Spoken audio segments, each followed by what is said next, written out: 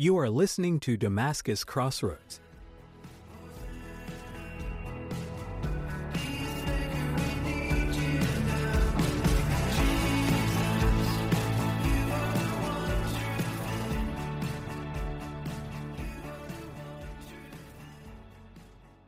From Central Kentucky, welcome to Damascus Crossroads, a podcast for those who are seeking healing from addiction. Your host, Tim Altman, will be having real conversations about how the power of Jesus Christ can break the chains of addiction and deliver anyone from this bondage. If you are at the crossroads of your life, between continuing a life of affliction from addiction or living a life of freedom, you've come to the right place. May today's message be your Damascus moment and open your eyes to renewal.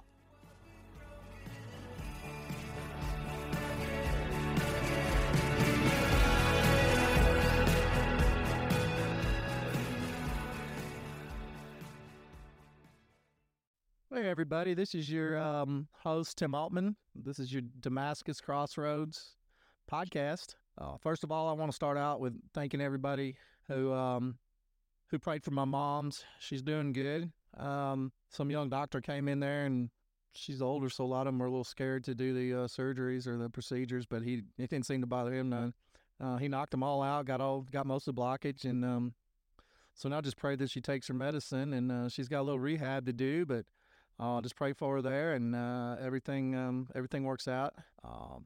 Well, like I said, I thank everybody that prayer. I thank everybody that gave her a call, my brothers, my son, people sent her flowers. Just give them a big thank you for doing that. And I'm going to thank my wife too. She's just been really, really awesome. She helps out a whole lot. Like we had to get her Medicare Plan B. We didn't have a clue, and she just jumps in there and gets it done, because my mom has to get some different medicines now. Another thing, that I want to mention is Ethan Hallmark's story I did. His mother, Rachel. Well, I'll start out. My brother sent the podcast to Matt, and then I guess Rachel heard it. I guess kind of how it worked out, and she was very touched by it. And she said it did her son honor. But Ethan did himself honor. God bless him. It's so easy, like when we're up on the top of the mountain, to praise the Lord. I see a lot of these athletes and super athletes, like in pro football, like 2/3 of the quarterbacks in the NFL are confessing Christians. It's easy to be a Christian then when you're up on top of, but when you're down in the valley and you're down at your lowest point, and you can look up and you can do what Ethan did and say, praise Jesus, I love Jesus. Man, that's when it's tough. And I just, like, my hat's off to him. I was a little worried about that story. I wanted to send it to my brother first and have him give it to Matt first and have him look it over. But at the same time, I know my brother's so busy. A lot of times, he just, like, he works 80 hours a week, and I didn't know how long it's going to take. And the Holy Spirit was just saying, man, get that story out there. That's the kind of stories we need to retell. We need to retell stories about Ethan and about, the disciples. And of course, that's why the Bible's here. That's why we celebrate Christmas every year and Easter, to remember Jesus Christ.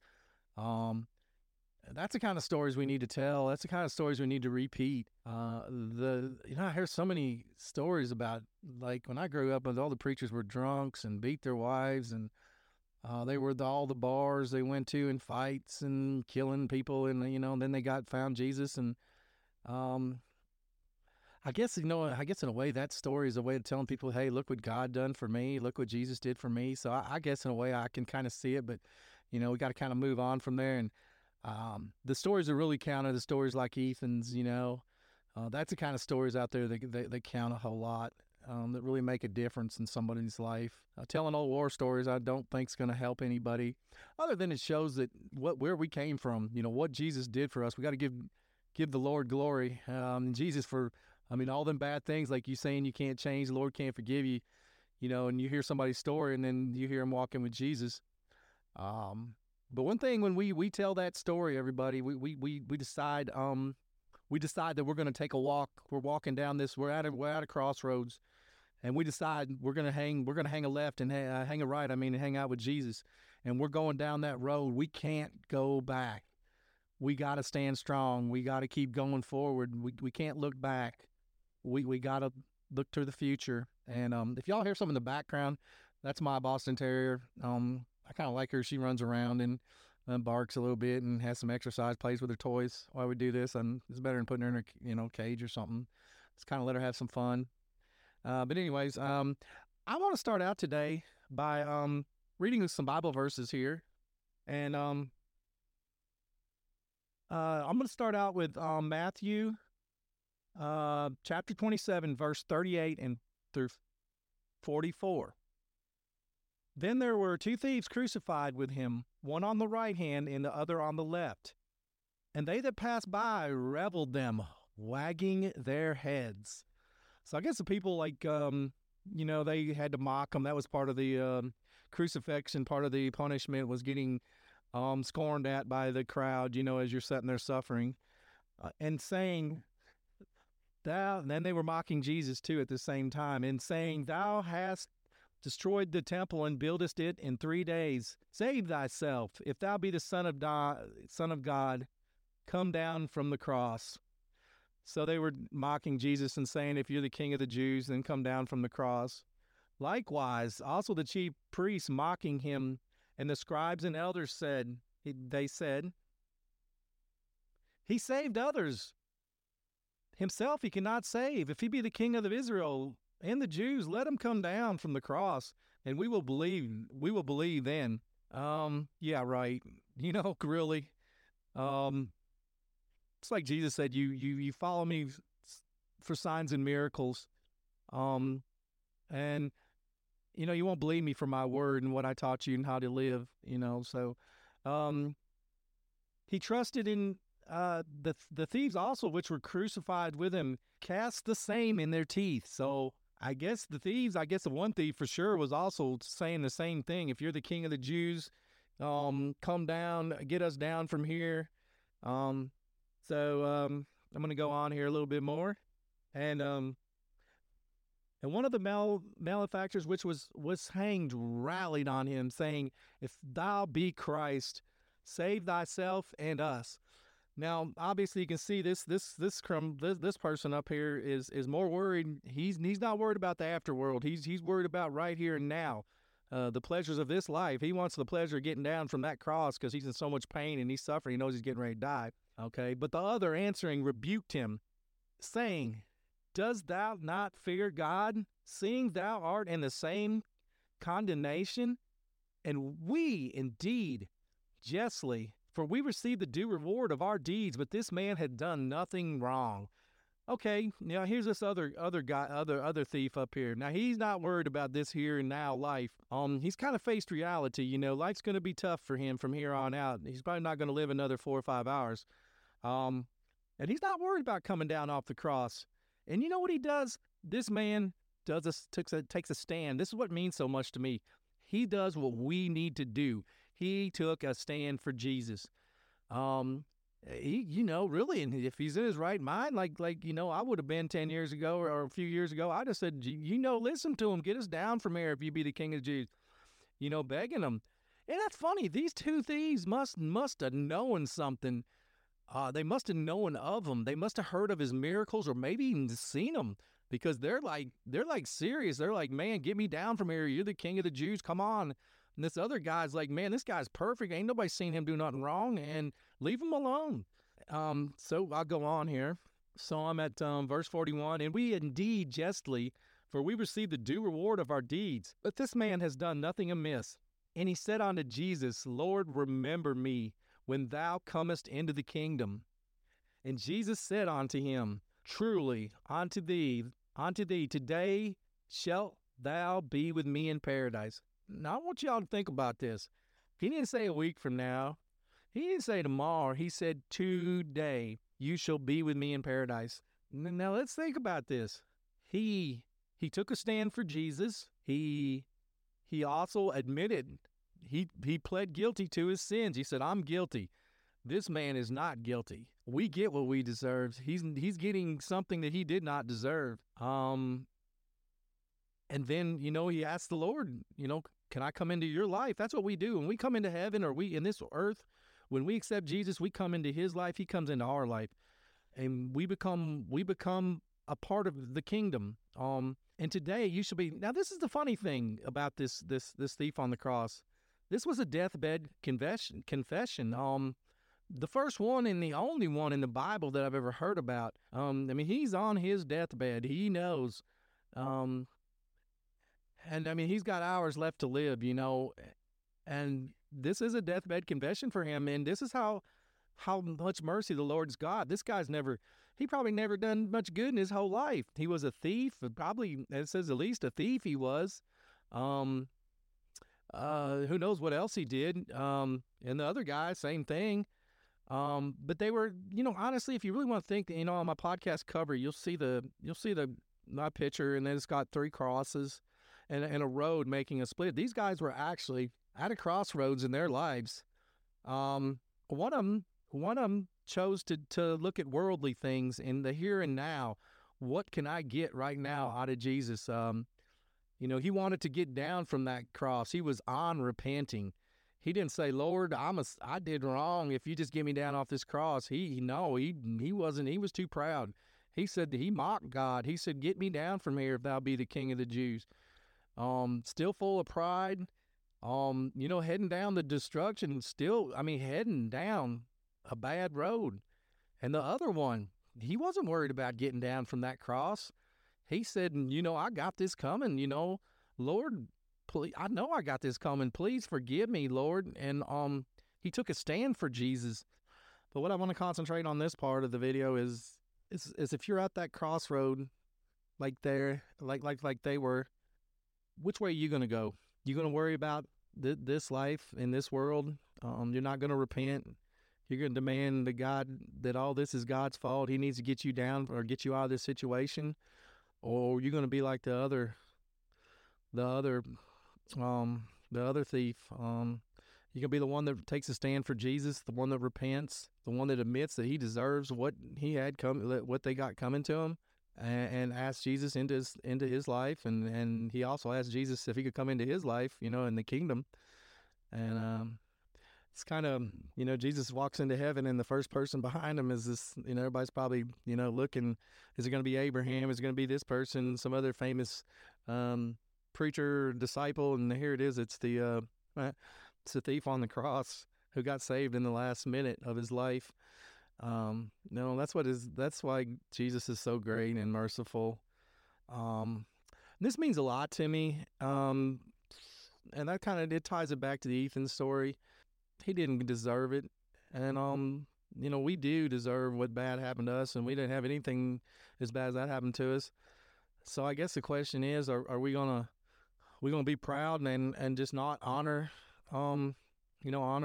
Ethan wishes us to, ask for forgiveness and have a relationship with Jesus Christ.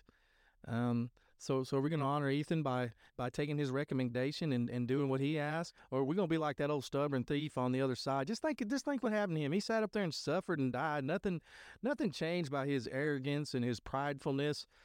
He ended up dying the same, and now he's in eternal hell. I mean, he's burning every day of his life, and he's suffering. It's going to go on forever and ever.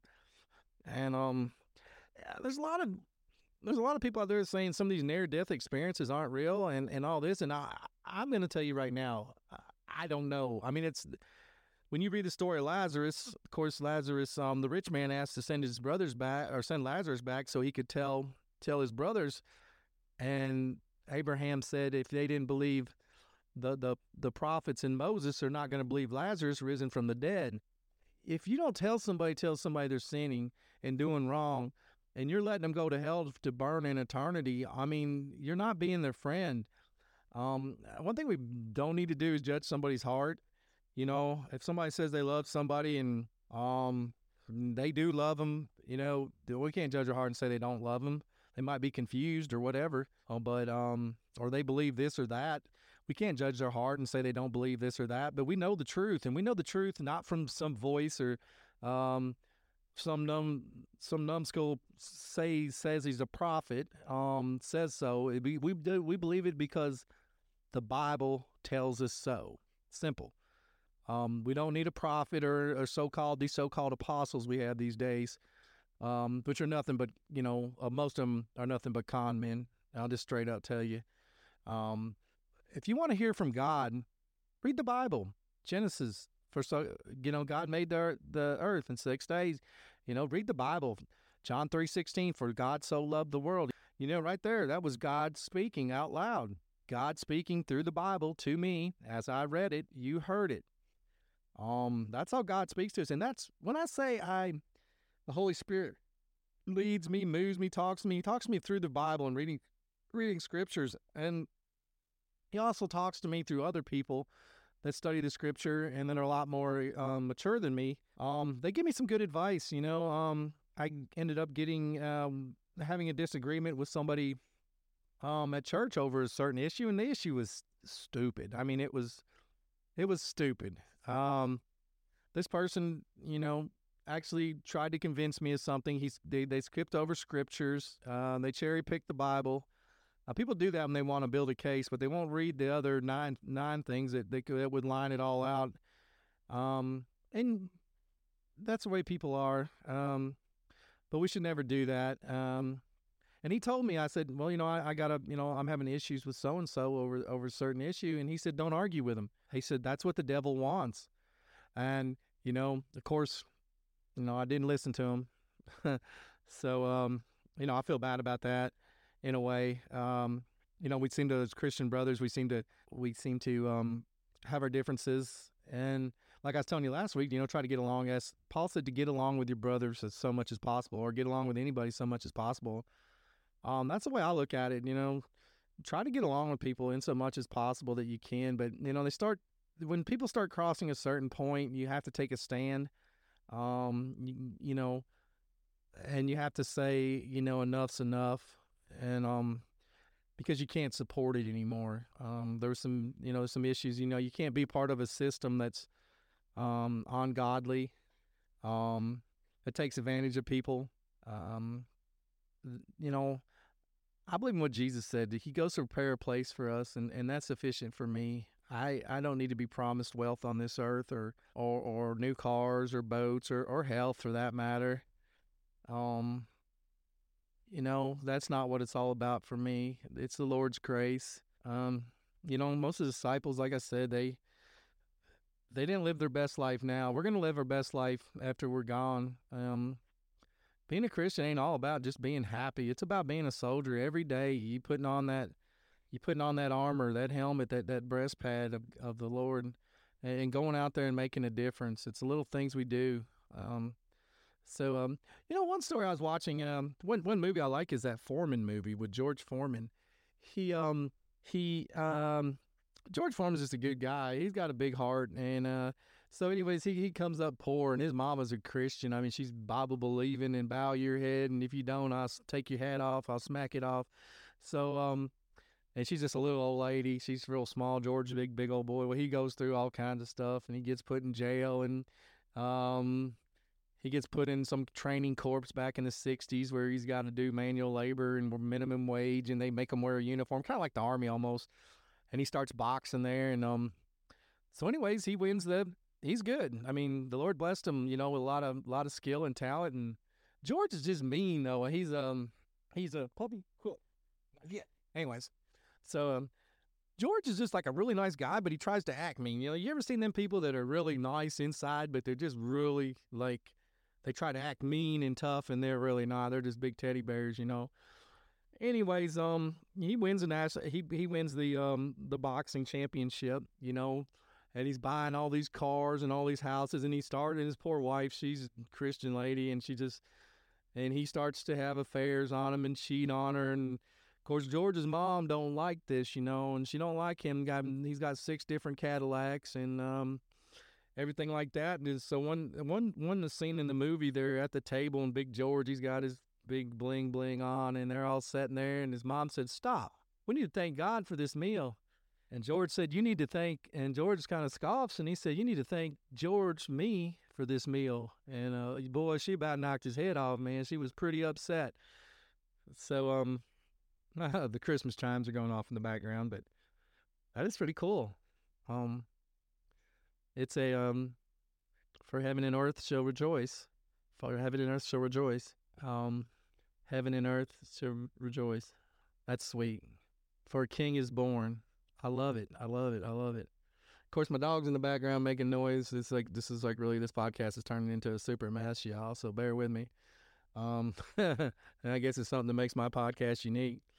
But anyway, so George, he fights Muhammad Ali in the Thriller in Manila or whatever. No, it ain't Thriller in Manila. It's the rope-a-dope there. And of course, Muhammad Ali just gets into his head. And Muhammad Ali, man, I don't know. People think he's the greatest and all this, and I don't know. I think he was mouthy and he was cocky and he was cruel. He made fun of people and he taunted them. Kind of like, I acted back when I was on dope. Not very nice. So I guess I can't talk bad about Muhammad Ali. But anyways, George really hated Muhammad Ali and he lost to him. Of course, Muhammad Ali, man, he laid on the ropes and he just really got George flustered, got in his head.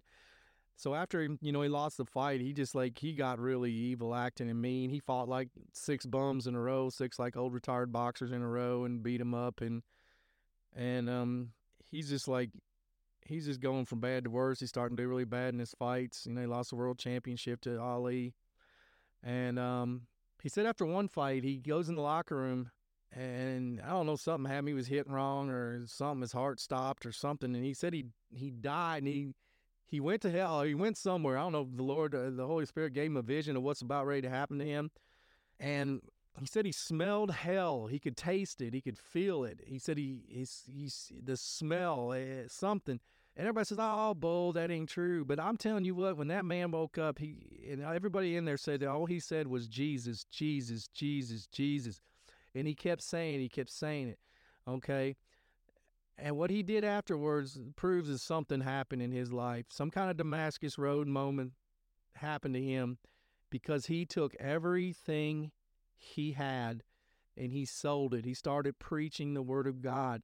He actually bought a gym for the kids with his money, and he thought he had enough money at the time to get by, but he wasn't counting for inflation. And back then they didn't make near what they do now for fights, nowhere near what they make. I think Tyson made more in one fight than he made in his whole career, and so he runs out of money. When I think he was 42 or 43, runs out of money, and so he's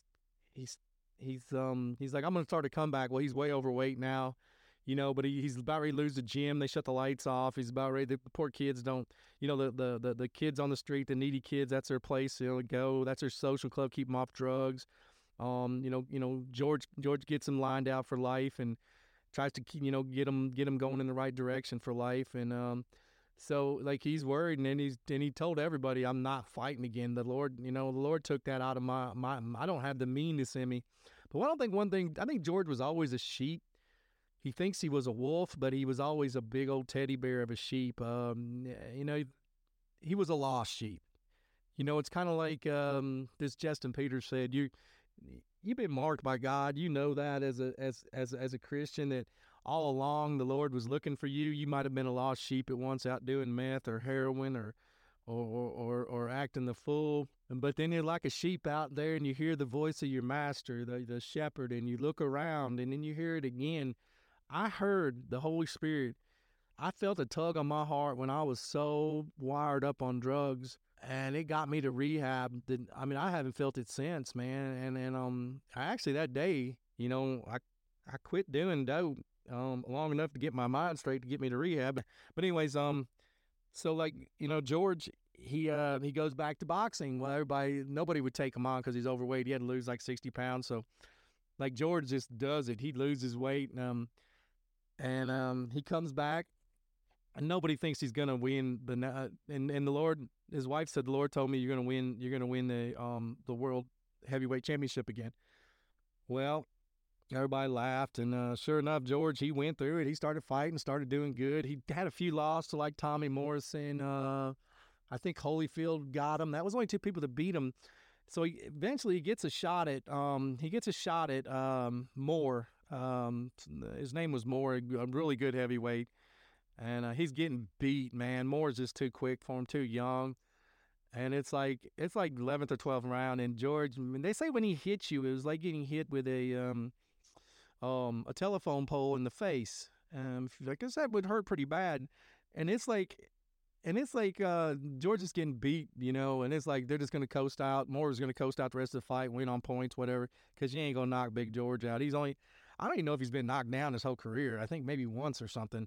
I think he tripped on his shoelaces or something, but Big George just didn't get knocked down, man. And so, anyways, Moore, he's just kind of dancing around, prancing around, shuffling like Muhammad Ali, and all of a sudden, George just sticks out this big hand, and it just catches him. It's like it looked like a telephone pole hit him in the face. Is exactly what it looked like. And he just crumples, and everybody's like, well, "Did this really just happen?" So George Foreman wins the heavyweight championship again. Of course, he saves his gym. He's got enough money now on that fight, and then he started doing the George Foreman Grill and does advertisements, and everybody just loves Big George now. But he had a rough childhood. I mean, he came from nothing, and the Lord blessed him. The Lord blessed him, and so he won the national or the heavyweight championship at.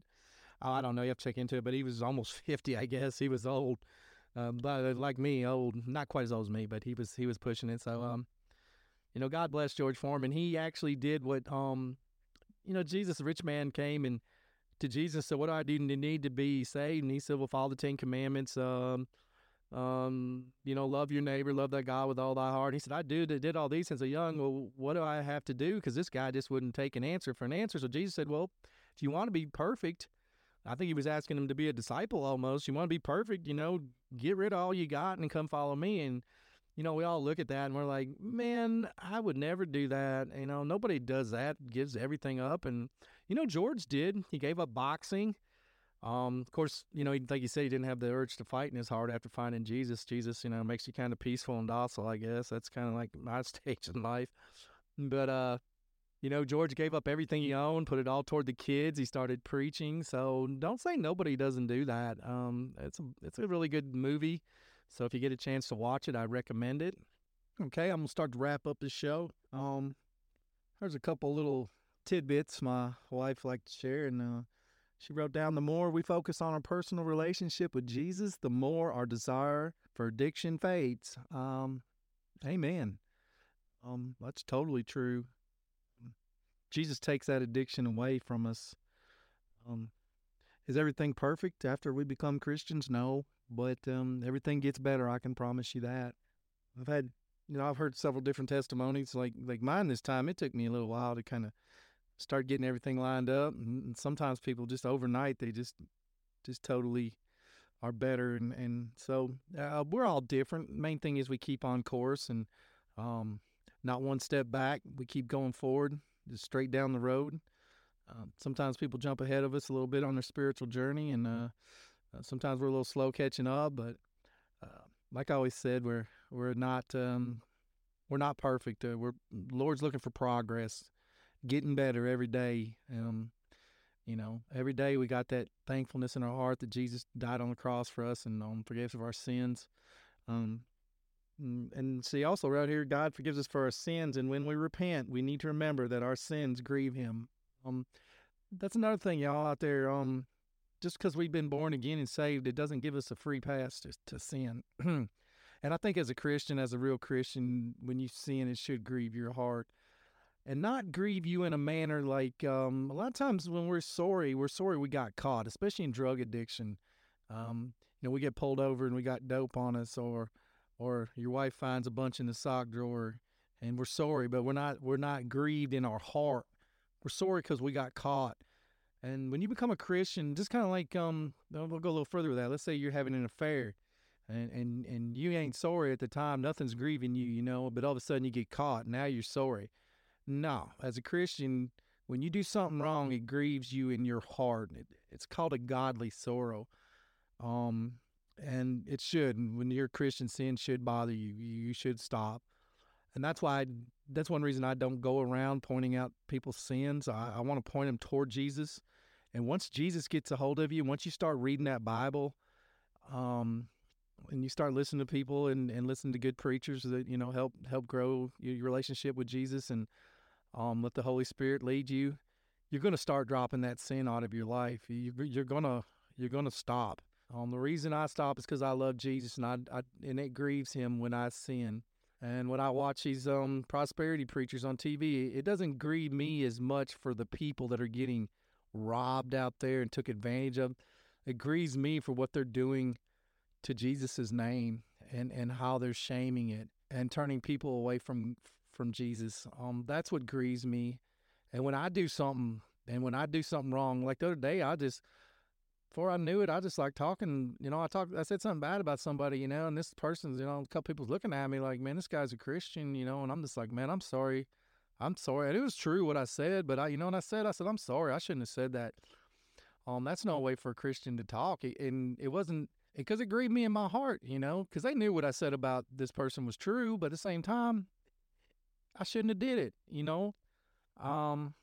So that's one of my biggest things right now is everybody wants to speak in tongues now and all this other stuff. We need to control our tongue first. The book of James is all about controlling our tongues. We shouldn't be worried about moving our tongues any more than what we have to. But I want to get the word of Jesus out there and the word of God out there and try to help y'all. Right now, if anybody's out there and you want to have a relationship with Jesus Christ, just ask him into your life. John 3:16. You just remember that. Read the first Matthew, Mark, Luke, and then John. Read John twice, and then ask the Lord to forgive you. Tell him you're sorry. Repent. Change your ways. Turn around 180. Any sin in your life, start dropping it off. You're like a dog getting out of the water. You're just shaking that sin off.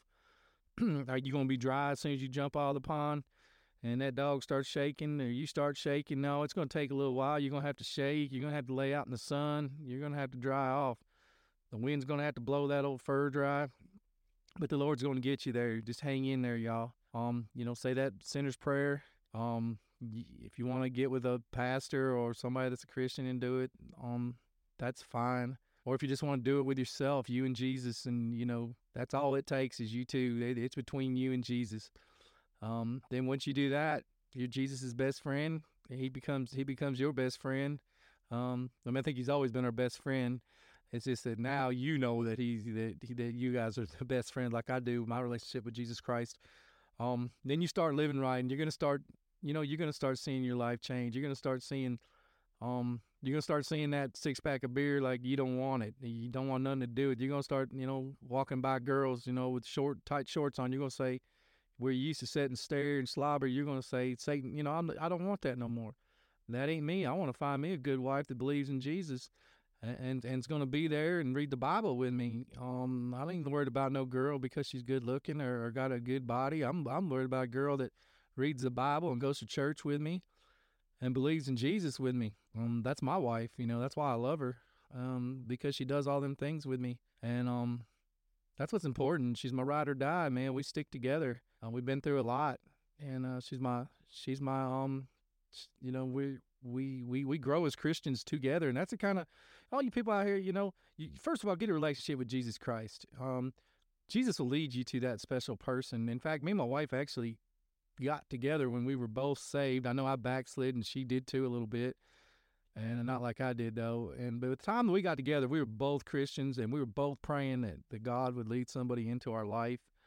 And lo and behold, man, it was like her dad could set us up. And next thing you know, we're together.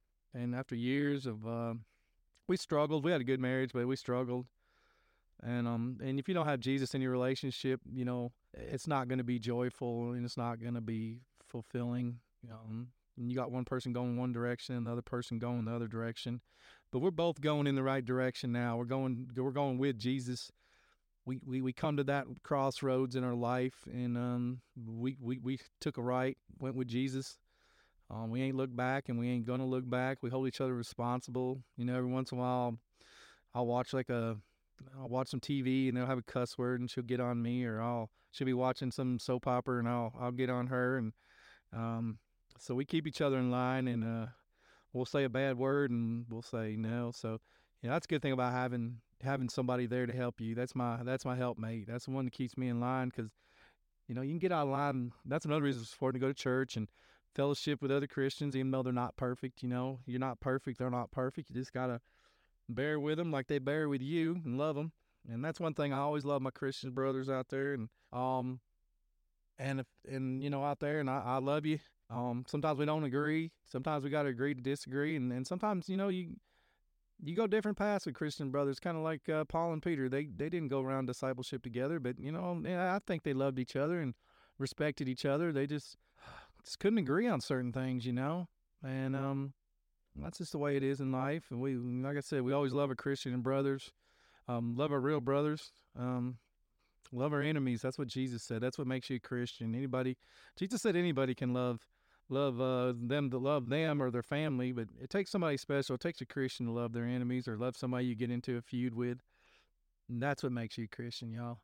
So, like I said, if you don't know Jesus, just ask him into your life. Just say, he'll forgive you, and your life will change around, and it'll get so much better. I promise you. I mean, if somebody could bottle it up and sell it to you, then you'd buy it. But it's free. Jesus paid the price. It wasn't free, I guess. Jesus paid the price, so it definitely wasn't free, but it's free to you. So on that note, God bless y'all. Thanks for the prayers for my mom. Keep praying for her, and I'll pray for you. If you got any comments, please put them in the comment notes, or any prayer requests, or if you got a story you want to tell about what Jesus did, I'll read it on the podcast. If you want to send it in, I'll try to. Thanks, and I'll see you next week. Thank you for listening to Damascus Crossroads Podcast. If you like what you hear, follow us for more episodes. You can also visit our website by clicking the link in the description below. We'd like to thank Andrew Osinga for granting us permission to use his song The One True Thing on our podcast. If you haven't checked out his music, you're missing out on great praise and worship songs with uplifting messages. May God bless your day, your week, and keep you strong in your faith.